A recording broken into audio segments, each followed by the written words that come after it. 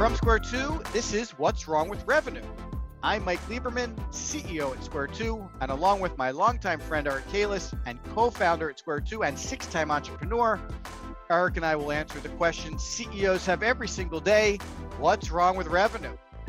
You can be part of the livecast show where we'll answer your questions every Wednesday at 4 p.m. Eastern, or catch the show on demand on YouTube and on all your favorite podcast networks. Also, check out all our audio and video content on Square 2 Plus at the square2marketing.com website. Enjoy the show.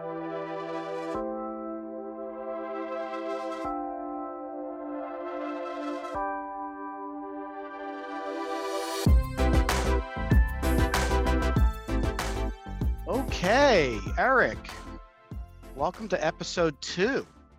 Can't hear you. There you go. It's a little delay now. I loved episode number 1. We had a lively chat, and we really want to thank all the participants for chipping in as well.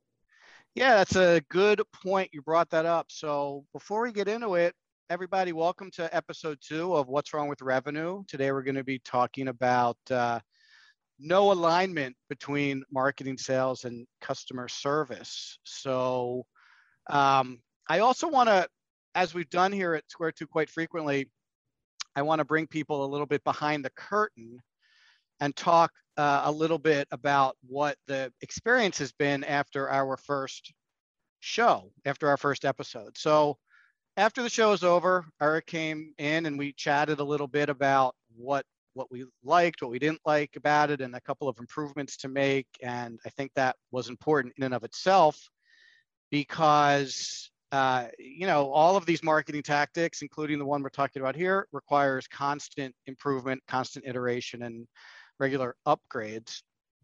I was also a little hard on myself with regard to how the first show went. And upon reflection, no one has a good first show. So if you're going to consider doing something like that, keep this in mind and really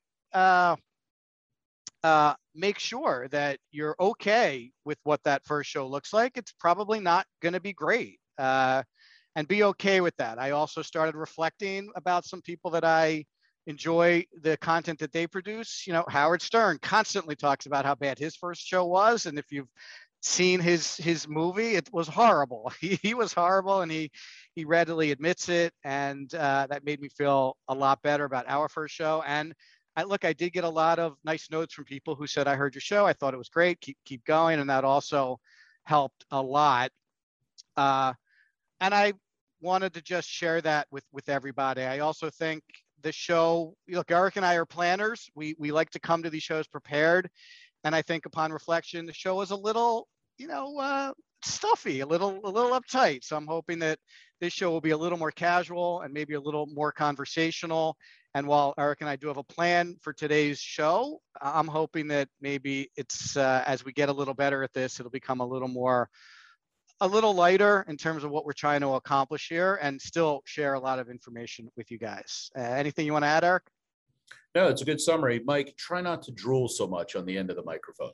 Right. Well, that's funny. I was noticing when I was watching it back, I kept looking up and I kept looking up. I kept looking up. I kept looking up. You guys don't know it, but where I'm sitting, there are these windows at the top of the office. And, I guess just naturally they keep pulling my eye to them. They are a source of light. And I'm going to do a much better job talking to all of you and looking at all of you as opposed to drifting off as I stare out into the wilderness in this next show here. So without any further ado, let's get into what's wrong with revenue. We have a good show planned for you. I want to make sure we get to it. We are taking questions. And again, back to the what could we have done better? We've collected a couple of questions from some people who are attending who submitted questions in advance. We are going to be publishing a form on the What's Wrong with Revenue page at the Square 2 website where you can submit questions in advance. A couple people emailed us some questions, so we have some questions that we will be dealing with today. But again, as we mentioned last week, if you want to submit questions live during the show, please feel free to use the Q&A button at the bottom, submit your questions, and Eric and I will try to get to them. So today, we want to talk about alignment. And when it comes to revenue, I think a lot of CEOs are really clear that sales is a big contributor to revenue. Obviously, that I think that goes without saying. Some CEOs feel that marketing also has a fairly significant role in contributing to revenue. And customer service seems to be, in our experience, really the third, far to the third, when in fact they have an equal role in generating revenue for the company. So we're going to talk about all three today, and we're also going to talk about how to get them aligned, because, and one of our first topics today is the customers don't really care about your internal departments. Your prospects don't care whether they're dealing with assets that marketing created or on your website or talking to sales, and the customers certainly don't care whether they're talking to a rep or a sales rep or a customer service rep. They all just want a great experience. So Eric, maybe you could just share a little bit of some of your experiences talking to prospects and working with companies in creating that seamless experience that runs from the very first time they hear about your company all the way through to the experience they have when they are actually a customer. And then we'll go from there. That sounds great. So, Mike, I talk to literally hundreds of companies every quarter, whether it be through a speaking engagement live or through discovery calls where people want to have a free consultation or talk to us about doing business. So the data points that I get are pretty valid and pretty fresh and relevant because they're recent. I think the root of the problem goes back to leadership. It even goes back further to leadership. It goes back to the people that trained the leadership people, whether it be the first job out of college or, working in your family's business, is that the perception is that there are three silos. We have our marketing people, we have our sales people, and we have our customer service people. Now, there's different forms of all of those. Lots of times, salespeople are hunters and farmers, meaning that they act in the customer service role and they bring on new clients. Marketing people are sometimes involved as sales engineers or sales coordinators to support the sales team, so they bridge both of those. But for the most part, people view them as three separate buckets. When you have three separate buckets, now everybody could be a bit territorial, right? Well, this is the marketing department. This is what we do over here. But yet the sales team needs our support. Well, that's what we're doing. And that's just not right. You're right. The customer journey is identified by standing in the shoes of the prospect and asking yourself, well, what do they want to get out of the process? If you start with three separate groups, then they're probably going to have three segments of one journey, as opposed to one easy, frictionless journey going through the process. So I think the biggest thing is that leadership has to change their mindset from being sales, marketing, and customer service to the revenue team. And I don't have to tell you this, Mike, because it was a big component of our second book, Fire Your Sales Team Today, which talked about the revenue department. Now, Fire Your Sales Team Today is not about anybody getting fired. It's about understanding that there's a dramatic shift in buyer behavior, and people don't need the old salesperson anymore who says, hey, what can I do to put you into a Chevy today? People don't want to be sold. In fact, statistics show that 10 to 50% of people that come to your website are ready to buy, but 85 to 90% of people that come to your company's website are looking for information. They're trying to educate themselves. They're trying to answer some questions they have about a purchase they want to make. And that's where the role is not what can I do to sell you something, but what can I do to help you on your journey? In Fire Your Sales Team Today, we talk about changing the name of salespeople to sales guides. And Mike, one of your favorite examples is the Sherpa, the very, very conscientious helper that helps you get to the top of the mountain. Well, it's a great analogy with salespeople. They're supposed to guide people through the buying process, answering questions, addressing concerns, telling them what goes on as far as next steps so that they have a really great experience. Now, when I go back to leadership and I talk about how they view sales, marketing, and customer service, it also has to do a lot with budget numbers.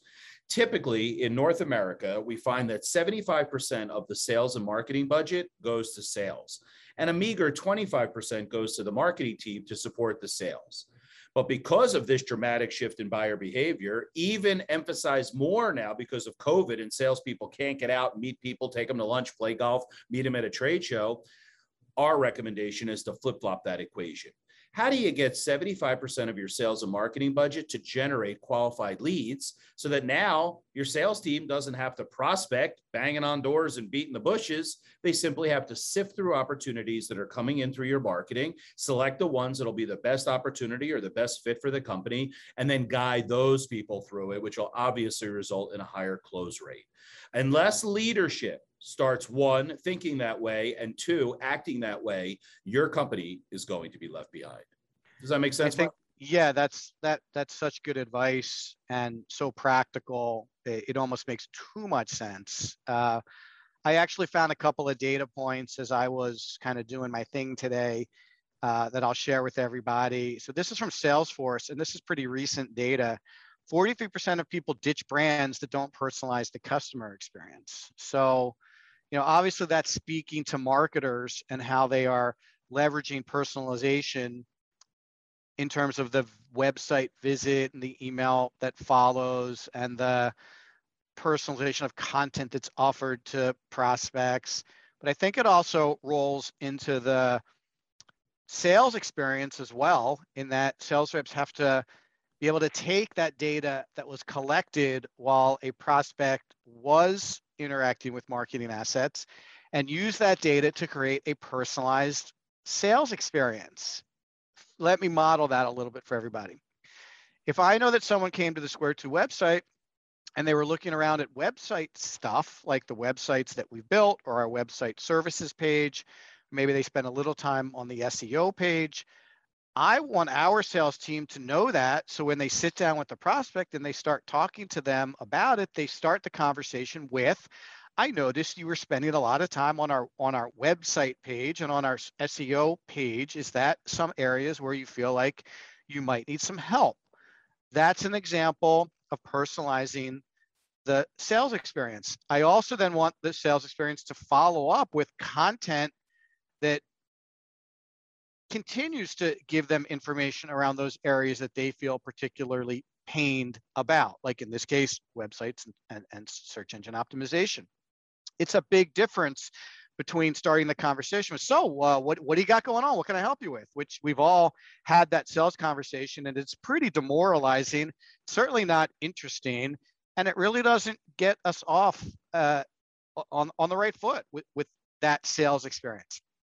The next data point is 60% of people don't mind paying more for a better customer experience. That's from OmniConvert. That's huge. That's basically saying that if you provide a good experience to your customers and your prospects, they will pay more for your products and services. So again, when we're trying to optimize revenue and you want to get full value for what you do, creating a more aligned experience is going to allow you to get full value for your products and services. And last, 52% of customers in 2020 expect offers to always be personalized. That's from eMarketer. So again, if we're going to go, we probably could talk about customer service here too, but if we go back to marketing, you got to make sure that what you're offering them from a nurture and connect perspective is personalized.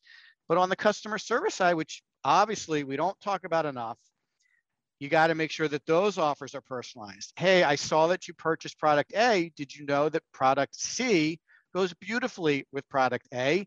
And because you bought product A, I can give you a little better deal on product C. Would you like me to help you with that transaction? I think this idea of a seamless experience from marketing through sales to customer service has to be something that CEOs are thinking about if they want to optimize revenue. Now, Eric, we had an interesting conversation today with a prospect who was very tuned in to their marketing, a lot less tuned in to their sales, and was open about some challenges they had with relation to leadership. You want to talk about that a little bit? Because I think it's a real life story that I'd like to bring to our audience here. Yeah, I was thinking the same thing on that call, Mike, knowing that this episode was coming up and alignment was the issue. I was like, here's some content we could use. So this person was sharp. You would agree, Mike. She was sharp, yes. Had all of her numbers exactly. Website visitors, conversion rate, MQL to SQL, SQL, yes. And then it dropped off the cliff. Right. And the reason being is that she wasn't privy to the information in the sales department. And what we mean by that is that Mike asked her very simply, What's your close rate? Out of every 10 people you pitch, how many end up doing business with you? And she could not provide an answer. Now, she knew it was low because obviously people are complaining, we need more revenue, which is the whole point of our video cast today. But the wall that was put up between sales and marketing prevented her from having the clear vision of what would it be like to stand in the shoes of the prospect from the first time they heard about the company all the way through the first closing of the closing of the first deal, and then how can we cross-sell then upsell them. We agreed to start this example that she was sharp and she could have lent her skills to the sales department to support them through sales enablement and work with the customer service people to create offers and interesting things that would continue the conversation about how much more can we sell this prospect, or the other way, how much more can we help the prospect buy more of our stuff. Now, that's a challenge, right? So the CEOs that are listening today, they have to think about it as one continuous stream, right? And all they have to do is put themselves in their own shoes when they made a purchase. Back to your conversation about, I'm more than happy to pay more, right? Think about the experience of going to the Toyota dealership versus going to the Lexus dealership, right? In the Lexus dealership, I pull up, there's valet parking for me. I get inside, I have an espresso waiting for me.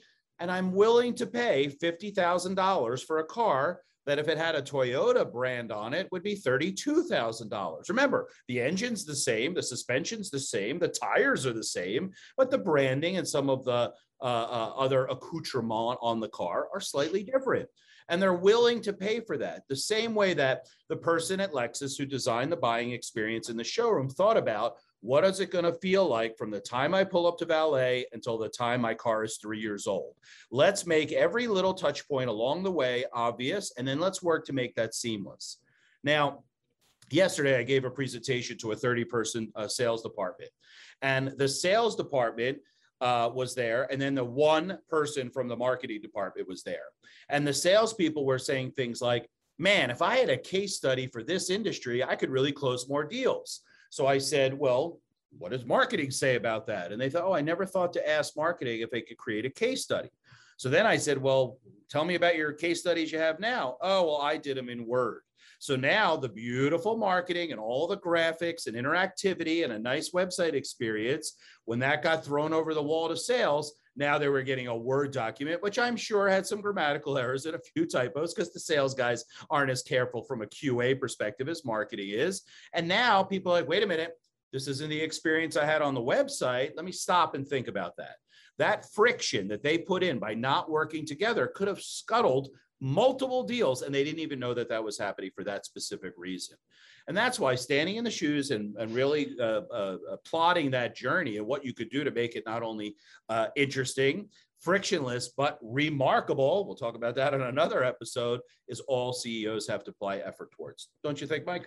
Yeah, that's such good advice and great stories. I really like sharing our practical stories with the audience here. So we'll continue to do that. I want to make a quick point, and then I want to get to some questions because we have questions and I want these shows to be interactive. But I want to share with the audience a couple of concepts that we use pretty regularly with clients that I think help bring some of this to life and in a way in which people can relate to. So there are two concepts really. The first is how people buy, and that is everybody buys the same way. It's not a personal thing. It's not an individual thing. It's the way the human brain works. And basically, we all make purchase decisions emotionally first and then rationalize them second, okay? And if you think about things that you bought, it'll probably feel like that to you. You want to buy a piece of furniture, you roll into the furniture store, assuming you're not doing it online, and you look at that sofa, the first thing you say is, wow, I love that sofa. It looks great. I could see that in my living room, the football games and the parties, and all my friends are going to think this is such a beautiful sofa. Those are all emotional responses. And then you quickly downshift into rationalization mode, which is, okay, well, I like it. My partner likes it. That's great. But, can I afford it? How big is it? Is it going to fit in my space? Does the color match my carpet? How am I going to get it? Do they offer free shipping? When can I get it? What's the delivery time? Everything is back ordered these days. Like, those are all rationalization questions. And the same thing is happening with the products and services you're selling. I don't care what you sell. I don't care how much it costs. Your prospects are all going through those same rationalization, emotional, and then rationalization conversations in their head. So you need to know that, and we need to get connected with them emotionally, and then make sure we can satisfy their rationalization questions. And this is a marketing and a sales exercise. It's a customer service exercise too, but it's a little bit secondary at that point because, and I'll explain to you in a second. The other piece of this, the other concept here that is worth mentioning is, in order for someone to say yes to your company, they have to feel safe. And again, this is not an individual thing. This is a human thing. The part of our brains that control whether someone buys something or not is the same part of our brains that control fight or flight. So if they feel safe, and we can break that down into 3 pieces, they have to know, they have to like, and they have to trust you. If they know, like, and trust you, there's a pretty good chance they're going to feel safe. And your marketing and sales and customer service exercises, the touch points that Eric mentioned, have to be strategically designed to help your prospects feel safe, to help them get to know you, to help them like you, and to help them trust you. Now, your website typically does a pretty good job of helping them get to know you because it has a lot of information about who you are and what you do and how you do it. It might help them like you if there's some elements of that you strategically installed. Like, we have a lot of information about the people that work here, and it's one of the more popular pages on our website because people want to see, well, who might I be working with? Oh, Mike looks like a nice guy. Eric looks like a nice guy. Some of the other people, you get the idea, right? A lot of people have charity work that they do and core values that also helps people get to know you and like you.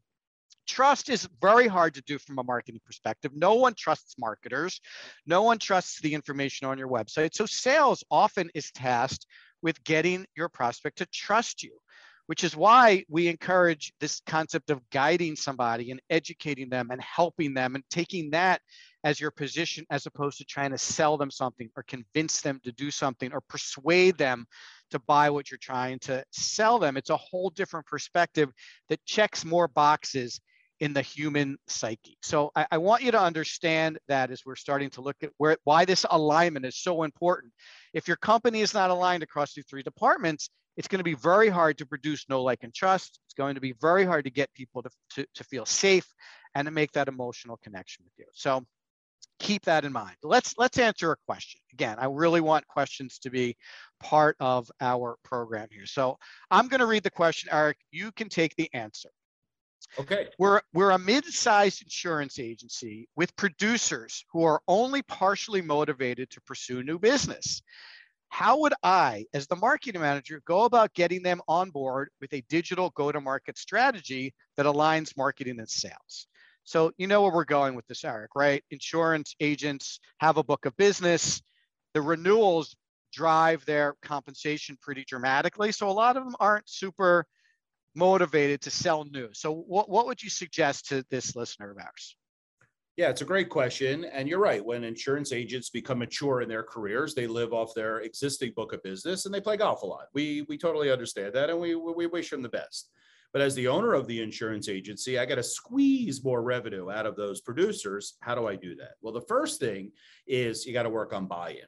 One of the largest challenges that folks have with salespeople is getting their buy-in on corporate direction. Now, this is critical because the goals and objectives of the salesperson is different than the goals and objectives of the business. So we have to figure out a way to bring them in. And I assume this is a marketing person asking this question because they want to support the salespeople. It is. They're the marketing manager. Yes, you're correct. So if I'm the marketing manager, the first thing I'm doing is I'm including the salespeople in my conversations. Hey guys, can we get together on Thursday from 12 to 12:45? I want to show you some of the marketing things that I'm working on so that I could get your input. So number one, if they're co-creating the marketing and sales is being listened to, immediately that's a first step to buy it. Because if I'm participating in something, I'm more apt to utilize it. So that's number one. Number two is I would say, as the marketing person, hey, sales folks, what are the obstacles that you have to closing new business? Well, you know, it takes a lot of time and I got to like go out and meet someone. And you know what? I have to like go back and forth answering questions and so forth. Okay, let's capture all of that. Using the last one, going back and forth answering questions. Hey, sales team, give me the 10 most frequently asked questions and let me put together some marketing materials that answers that you could use in the sales process. That'll eliminate your time to answer those questions, shorten the sales cycle, and get you to your commission check faster. Now, when I'm the marketing person and I'm taking that approach of let me help you drive more business, get more commissions, how could they not value me as a valuable member of the team? So once again, I'm now trying to produce things that take away some of the challenges or obstacles they have. And then, and here's a big one, I would talk to leadership. They have to compensate salespeople for the activities that they want to be achieved, because we all know that salespeople, their behavior is driven by dollars, and there's absolutely nothing wrong with that. But I would provide much larger commissions, at least in the first year, on people that land new accounts than I would on renewals. So now I'm like, all right, well, I'm getting 5% on my renewals, but I'm getting 12.5% on my new ones. All right, maybe I can carve out a couple of extra hours a week to work on prospecting, right? Because I know that I'll make more money if I land those deals. Forget about the lifetime value of the customer. Now I'm focused on this year. I'm going to really kill it by landing 20 new clients.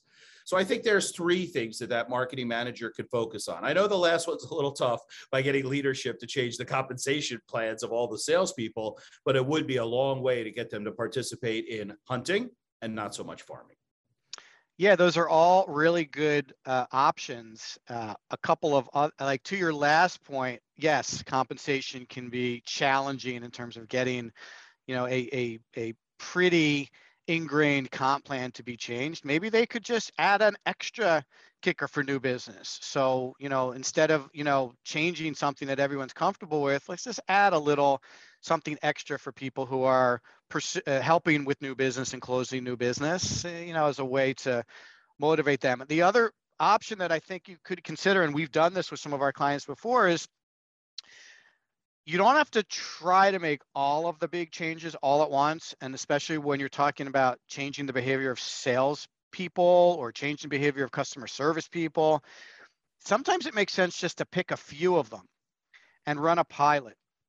And I'm sure, you know, as the marketing manager, if you said to your, you know, 10 producers at the insurance company, like, hey, I'm thinking about doing some things a little differently, would any of you be interested in participating in a pilot?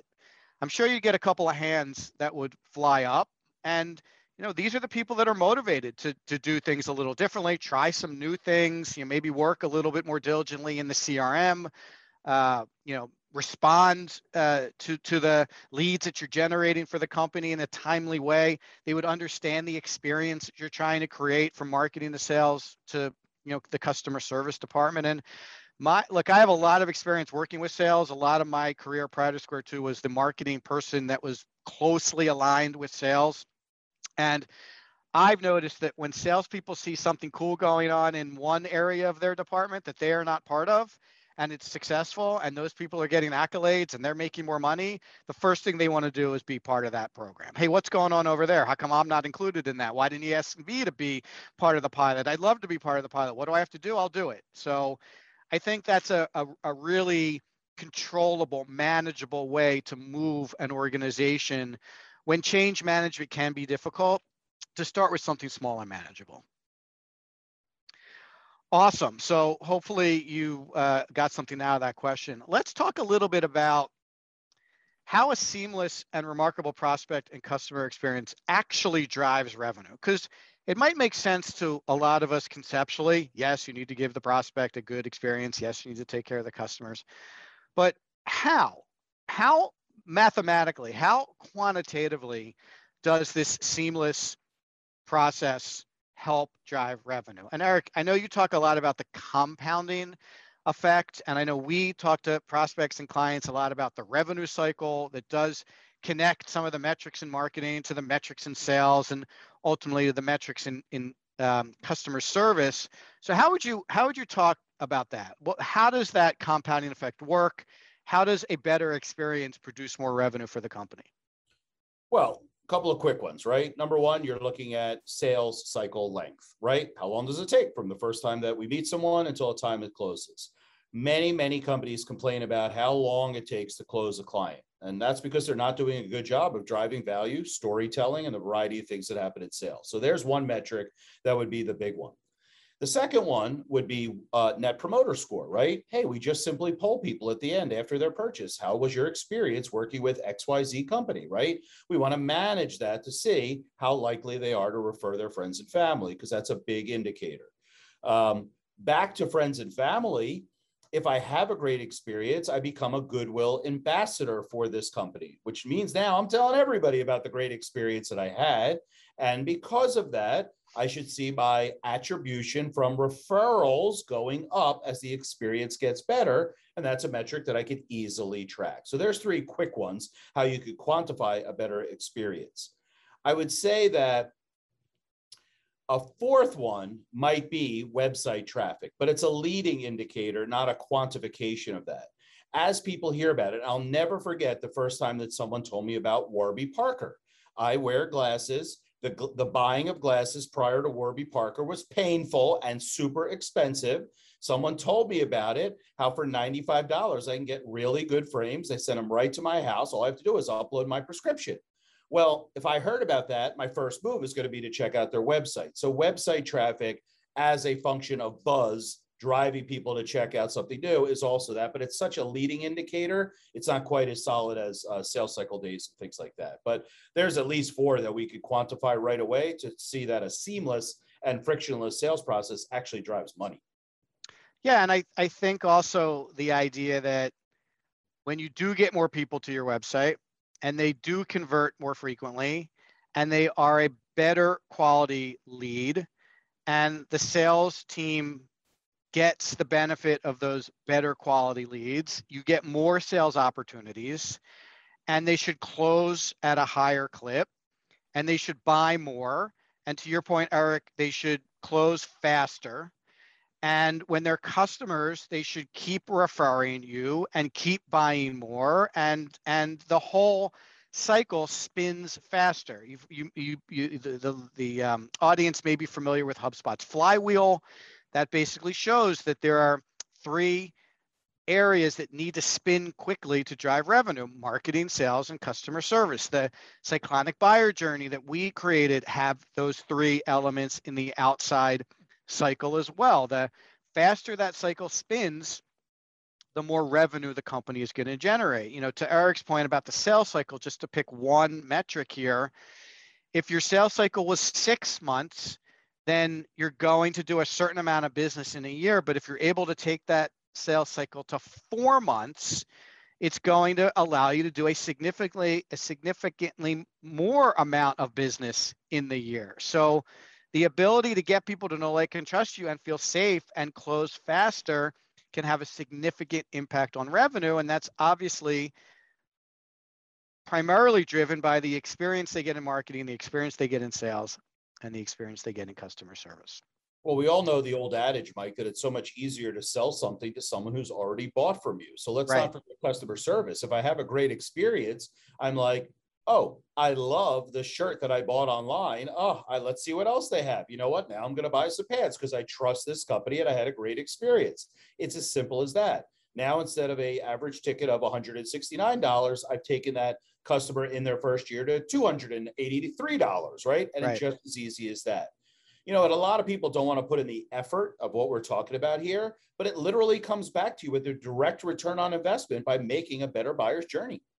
Yeah, I don't know why companies don't do that frequently, right? Like, Eric, you bought this shirt from us 2 days ago. Do you know that these pants would go great with it? Like, I'm constantly buying things online these days. I'm a big sucker for Instagram ads. Please, with the dark web, please don't listen. Stop listening to that. I don't want ads for men's clothing. But I do get emails from the company, but they're basically just general emails sending me to the store for new arrivals and things like that.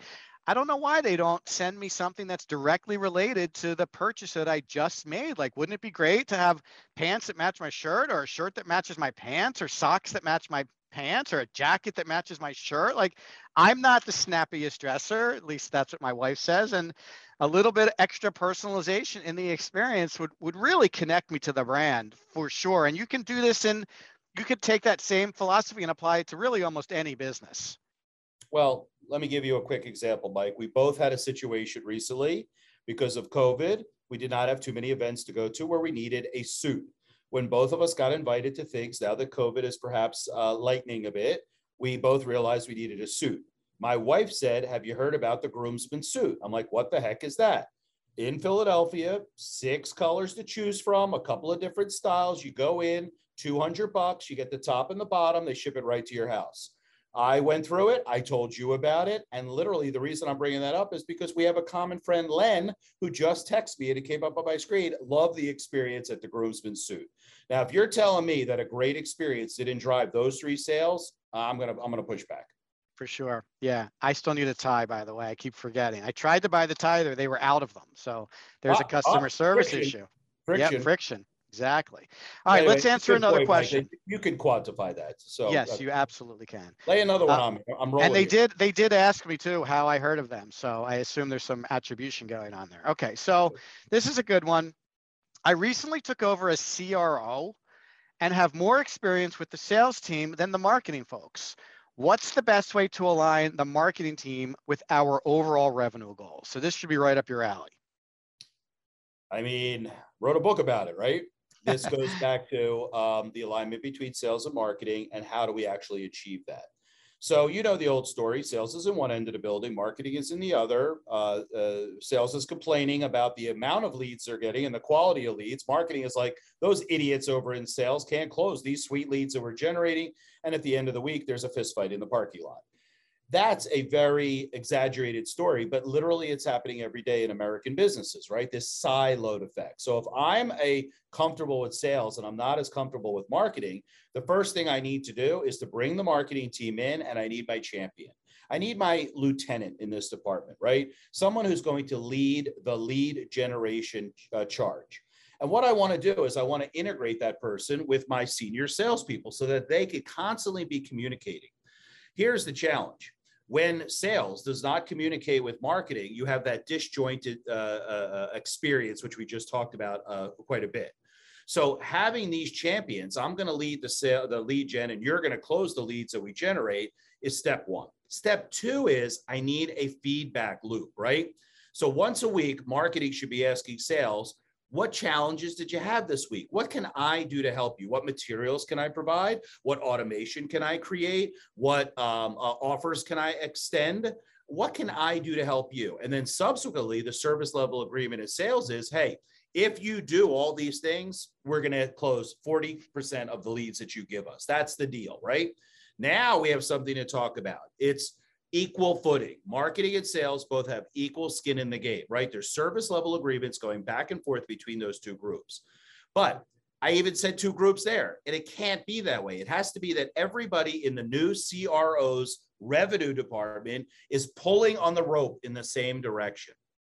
That means common bonuses for hitting numbers. If I'm not so familiar with marketing, I'm going to give those guys bonuses for hitting our revenue numbers. And I'm going to give the sales guys bonuses for the entire department, but the sales guys are even going to get the bonuses for website traffic increases and conversion rates. Because remember, the salespeople have the local information we need. That's where the rubber meets the road. They're having conversations with prospects and clients all day.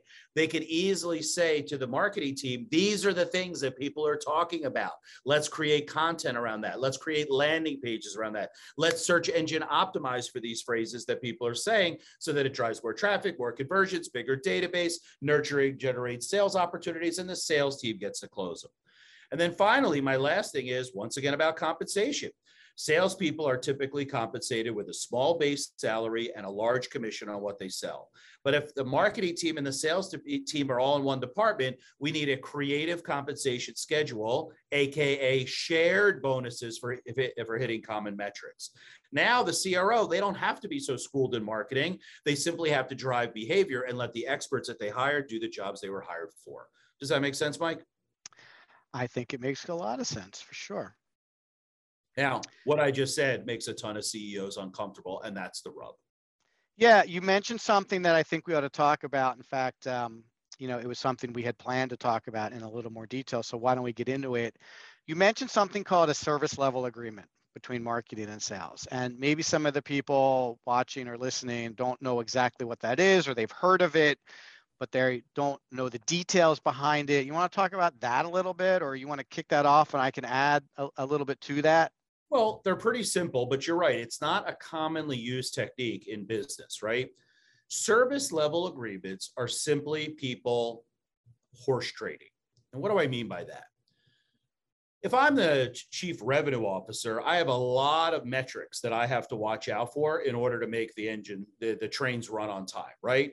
I got to watch website traffic. I have to watch my database. I have to watch my MQLs or conversions into that database. I have to watch my transition from MQL to SQL. I have to watch the sales opportunities, and I have to make sure that those sales opportunities turn into revenue. So I have different people working on different things. So if we divide it into three basic categories, we have sales, we have marketing, and we have customer service, right? Customer service folks have to be part of the revenue team also because they're touching the clients and have the ability to sell.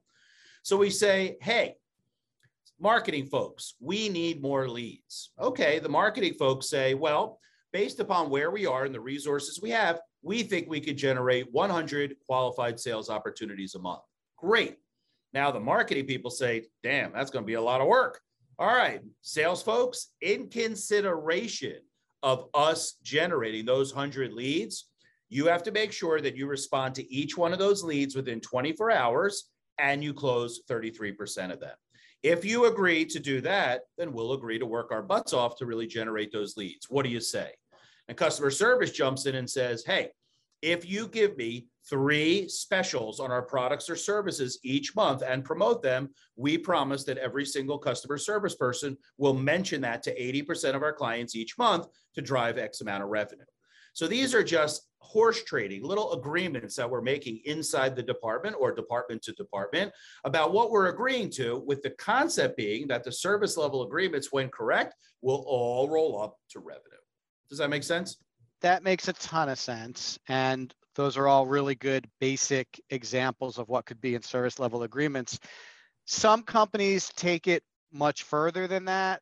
Like I've seen some service level agreements that we've helped clients with where the leads have a specific value. So if you think about it,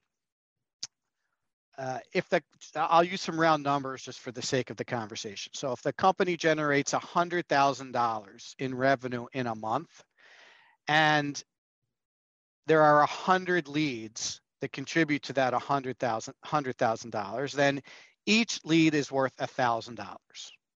Eric, keep me honest on my math here, okay? I think they're worth $10. Seriously? 10 times 100 would be 100,000, right? $10? No, 100 times 1,000 is 100,000, right? You got it. I was right. Yes. Okay. So you want a marketing plan? I'm your man. You want me to do math? Yeah. Well, neither of us are math majors, so bear with us on this, but you'll get the point pretty quickly. All leads are not created equal, right? If someone fills out a form for a white paper, that obviously is not as good a lead as someone that asks to talk to a sales rep via the chat feature on your website, right? If someone wants to talk to sales, there's a pretty good chance that they're a little more farther along their buyer journey than someone that's just doing some research. So the same would uphold if someone comes to a webinar. There's a pretty good chance that someone who's spending an hour with you, listening to you talk about whatever, is a little more along in their buyer journey than someone that's just downloading something for an email address. So you can actually go back and attribute revenue to the marketing tactic that generated the lead and attribute a value to that. So where I'm going with this real quickly then to make it simple, the white paper download might be worth $10. The webinar registrant might be worth $50. The chat conversion might be worth $100 based on how likely they are to close. And you would have to use historical data to come up with these numbers. You can then say, in terms of your service level agreement, marketing has to generate $10,000 worth of value. How they do it is up to them. The point that this uncovers is, obviously, if they're smart, they're going to try to generate more chat conversions because they only need again, here comes the math. They only need 10 of those, right? They only need 10 of those as opposed to 50 webinar leads or 100 white paper conversion leads, right? So it doesn't really matter to sales where the value comes from. And this gets marketing thinking a little bit differently about how they're allocating their resources and the kinds of programs they're rolling out. So Eric gave you a very simple version of an SLA that you could put in. Mine is a little more complicated. Forgive me on the math. If you want to go through it in more detail, I'm happy to, email me and I'll help you with it offline. But those are all really important ways to get these two different teams completely aligned. And you can absolutely bring the customer service team in there too. Maybe it's a retention bogey, right? Because the more people they keep, the less marketing needs to generate and the less sales needs to close. So, what is the retention number that client services needs to add to allow the company to hit its revenue number? So service level agreements and shared goals are really important. And the formal document, the formal agreement that everyone signs is very symbolic in terms of pulling these three pretty disparate groups together. And I think it's an important takeaway from today's session. Anything you want to add, Eric? No, perfectly explained, Mike. Okay, let's do another question because these are good. And they're fun. Yeah, so, and this is a little bit related to what we talked about earlier, but we didn't really wrap it up with a bow. So this will give us a chance to do that. I'm in the marketing department and I noticed our close rate on qualified sales opportunities is low. How can I help the sales team improve that? So Eric, I know you have a couple of very practical examples of how marketing can immediately help sales reps close deals at a higher clip. Well, let me back up a little bit because I think we have to have common denominator here of what is close rate. Some people calculate close rate from marketing lead to close deals. I personally don't feel that that's correct because it's not sales' job to generate the leads. It's marketing's job. Sales has to close the leads. So I think a more accurate close rate is from a qualified sales opportunity that I actually pitched, whether that be proposal or contract or agreement, to how many of those close. So let's start by using that as our common definition, right? So close rate is how every 10 people I pitched, whether that be agreement, proposal, recommendations, whatever, how many of those close. So let's start there. A good B2B close rate is somewhere between 33 and 50%. That's when you're killing it, right? You're closing all the deals that come your way. So what leads to a closed deal? The first thing is that you've knocked out the competition, because if they're looking at a variety of options, your option has to stand out as the obvious choice or they're not going to sign your agreement. So when I go back to the marketing team, I go, guys, give me some stories that are unique to our company and interesting enough that someone would tell their buddy. That's what we call being remarkable. And if the marketing department isn't doing a good job on messaging, then they're slowing it down. Because Mike, given three companies that all look exactly the same, which one do you buy from? Well, you probably want me to say the cheapest, but I'm taking the middle choice because I don't want to be considered the cheap guy and I don't want to be the frivolous guy taking the most expensive option. Can we count on that behavior consistently? Yes, we can. No, we can't. Most people would take the cheapest one because if all the companies look exactly the same, I might as well spend the least amount of money. I'm not getting anything remarkable or differentiated here whatsoever. That does make sense, right? Number one, have marketing help you with storytelling. And that storytelling should be reflected on the website, in the nurture campaigns mid-journey, and through the sales process as we emphasize that as why they should do business with us. So right away, a little bit of support from marketing from a storytelling and differentiating point of view will start to knock out some of the competition. Secondly, I mentioned this earlier, right? That people that are in the sales mode, they're ready to buy, but they're not quite ready to sign their name. They have a lot of questions. They have a lot of concerns. They have a lot of things that need to be addressed. Let's get all of those captured into a document and start to create content that answers those questions in advance. Because if we can nip that in the bud and all these questions are answered, once again, our company is the obvious choice to do business with. That also takes away fear because they've given me the answers by being transparent in the sales process. And it makes me, once again, feel that emotional connection that you mentioned earlier, Mike. I love these guys. Look how great they are. Let's go back to the suit example. I was in and out in 20 minutes with a brand new suit, and it got shipped to my house 3 days later. Okay. I'm not saying that that's super remarkable, but based on my experience with other apparel companies, that is far and above a great experience. I'm never out in 20 minutes, and I'm certainly not getting it 2-3 days later. Now, I can get some of those components like 2 to 3 days later, but I'd have to buy it on Amazon, and nobody helped me and nobody measured me and nobody gave me advice. And they said, hey, Eric, you don't look good in that one. You look much better in this one. So that's something I got, but not all of it. Also, I can go to a custom tailor, but then I'm spending $2,000 for my custom suit, not $200. So there's the 10x advantage that this company has from a pricing perspective. So once again, if I understand that the experience is remarkable and marketing can help me with that, once again, it helps sales. So those are just two concepts. Mike, why don't you take a third or a fourth? Well, it's interesting. You're usually the sales guy and you're rattling off marketing things that can help the close rate. I'm going to handle some sales things that can help the close rate. So we see this very frequently. And this does get back to helping people feel safe. How many of our clients have presented super long contracts at the very end of the sales process where I love you guys. I want to hire you. I'm super excited about getting started. Everything's approved here. Let me take a look at your agreement. Wait a minute. This is 20 pages long, and I'm the business guy. I don't understand a lot of what's in here. I can't sign this because I could be literally like agreeing to give you my company if something goes wrong.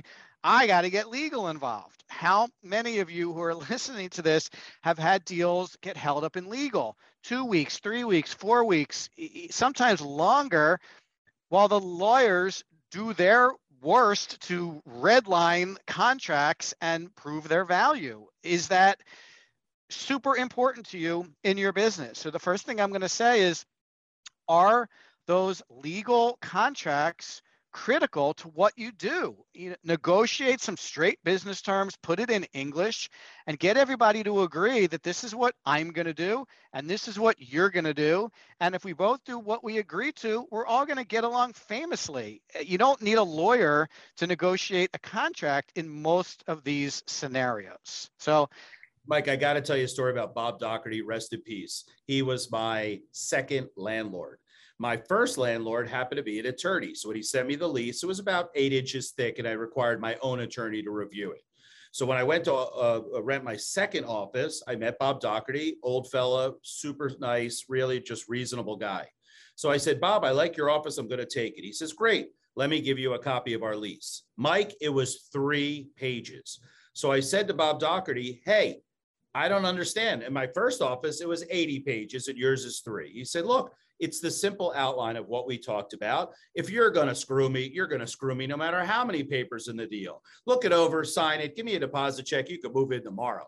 And I'll never forget that, because even if he did it instinctively, he took away the friction and the cost to have a legal person review it. And you know what? He earned my trust right there on the spot in that meeting. And I was doing everything I could to be a great tenant for that. Where the guy who had the 80-page thing probably didn't have the same posture. So it's a great, great example. You had another one I think you were going to mention. Yes, I did. So here's one more, and we've seen this lots of times too. And no offense, Eric, but I wish you would stop using the word pitch, because we don't pitch, we guide, right? Pitch insinuates I'm trying to get this ball past you, right? And we're really guiding somebody. So in the final presentation that every company uses to get the final approval on their project, on their sale, we've seen so many companies who spend 80% of the time talking about themselves. And honestly, that's not what people want to hear at the last stage of this, in some cases, could be super long experience. They want to hear how you're going to help them. I think, Eric, didn't we work with a client where they had a 50-page presentation, and the last slide was, we can save you $1 million. And you said, what are you doing? Put this slide at the front and tell them you're going to save them $1 million, and then spend the rest of the time talking about how you're going to do it.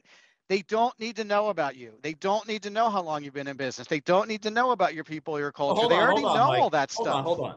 I think that those are important validation points, right? If given 2 companies, one that started yesterday and one that's been around 30 years, the 30 years has the experience, they have the advantage and so forth. So I'm not saying to eliminate it, But that's all at the end, right? In fact, I would think that our recommendations deck that we use to show our clients is a great example. We spend out of an hour meeting 50 minutes going through that company, its scenario, its goals, its objectives, how we're going to achieve them. And then at the end, we say, and by the way, these last couple of slides are about us. I'm going to give you the slides, look at them at your leisure, but this meeting's supposed to be about you, not about us. And I think people really appreciate to not hear, well, we were founded in 1983 and we have 42 employees and blah, blah, blah. That information is there. We just don't have to expound upon it because the emphasis or the weighting of the recommendations of the proposal, the agreement, should be about the client. You're absolutely right. I personally think that buyers today are much more educated than they were because of the research they could do on the internet. They're never reaching out to you unless they know the factors like how long you've been around and what ownership looks like and about the team. But once again, if we don't stand in the shoes and plot that journey, we don't think about it. Well, they've been to our website. They've seen all that stuff. Let's really minimize that part of our conversation. Yeah, that's all I'm saying is I think by the time you're at the 1 yard line and you're trying to push the ball over, they already know about your company. They already know how long you've been in business. You know, you don't have to spend any time talking about that at the end of the process. It's really about how are we going to help you get to your goals, and here are the last little bits of information that you need to know. So we just have a couple of minutes left. We'll try to get done as close to 5 o'clock as possible. But I had a great question. It's not something we've talked about, and it's not something we talk about frequently. So I wanted to try to get to that. This question says, I'm also a CRO at a software company, and I want to know whose responsibility is it to maintain our technology, specifically marketing and CRM tools? Is it someone in marketing or is it someone in sales? You got an answer for them, Eric? That is a really good question. You're right. We don't talk about it a lot. So I'm going to go with, I'm the CRO. I have a revenue department that has some marketing people and some sales people. And in my 2022 budget, I'm putting in a sales and marketing operations position. And I'm going to cordon that specific topic off to someone who's a real tech head who loves working in technology and not a part-time job of one of my salespeople or one of my marketing people. And the reason I say that is because technology is really become such an important component to the sales and marketing program, right? We can't do it manually anymore. It'll cost too much. It'll take too much time. We need to really devote our time to that. And this question brings up, how much am I willing to show my devotion to technology? And if I carve out a person that's only supporting my Salesforce instance, my HubSpot instance, I'm making sure that I have seamless integration, I'm building out new workflows, and all that kind of like stuff that goes with technology is really assigned to one specific technology lead. I think that's the way I would go. Now, if I can't afford that position because I'm a smaller company, then I might share that job, right? I might share that job amongst IT and my sales and marketing team, right? I don't have the budget for that, then I got to have a super user for every one of my software tools. Maybe my Salesforce super user is in the sales team and my HubSpot super user is in my marketing team. So I think there's a lot of ways to skin that cat, but a topic that doesn't come up too often. You're right. Yeah, I mean, it's a brand new category actually called revenue operations. If you Google it, or RevOps, sometimes it's referred to. It's actually an up and coming field and a new department, or not department necessarily, but a new role in many companies simply because of the tech stacks. They're extensive. They are heavily invested in by the business. They require oversight. They require ongoing maintenance. They require customization or configuration in some cases. And you really need somebody who understands the technology and is able to marry the requirements of the company to the technology. So I think Eric's guidance is pretty solid. If you can afford a RevOps person, you're going to get a lot of value out of your technology. You're going to push it to do things that will help the company improve its revenue position. And if you can't afford that, I don't think it matters whether they're in sales or marketing. You're going to need somebody on one of those teams who is able to do a lot of that work on their own. Another option is to potentially look to find an outsourced company, like an agency with a technical bent that can also do some of that. We do RevOps services for a lot of our clients. This isn't a sales pitch, but if you can't afford to hire somebody, you can find an agency that is equipped to do those kinds of things for you. But it's an under discussed topic. And I do think it's one that is critical to helping companies get to where they want to be from a revenue perspective. Anything Sure, else we you always want to talk about the 4 basic components, right? Strategy, tactics, campaigns, and technology. Right. I mean, I think, Eric's comment about technology could not be more on point. It's literally, I think it's probably impossible to drive revenue in a sustained way without technology. And I'm talking about marketing, sales, and customer service. You just need to have the ability to automate certain tasks and track the performance of your programs and attribute revenue back to certain things to make good, smart decisions going forward. So again, if you haven't come to that conclusion, that might be something you want to look at. There's tons of articles about RevOps and marketing and sales technology that you can take a look at. Well, Mike, if you don't invest in technology, your competitors are, so you got to keep up. Well, that's true. It is something that eventually is going to catch up with you in one way or another for sure. Great. Let's wrap up. This was a really good show. I feel like we did a much better job today with episode 2 than we did with episode 1. So I'm happy about that.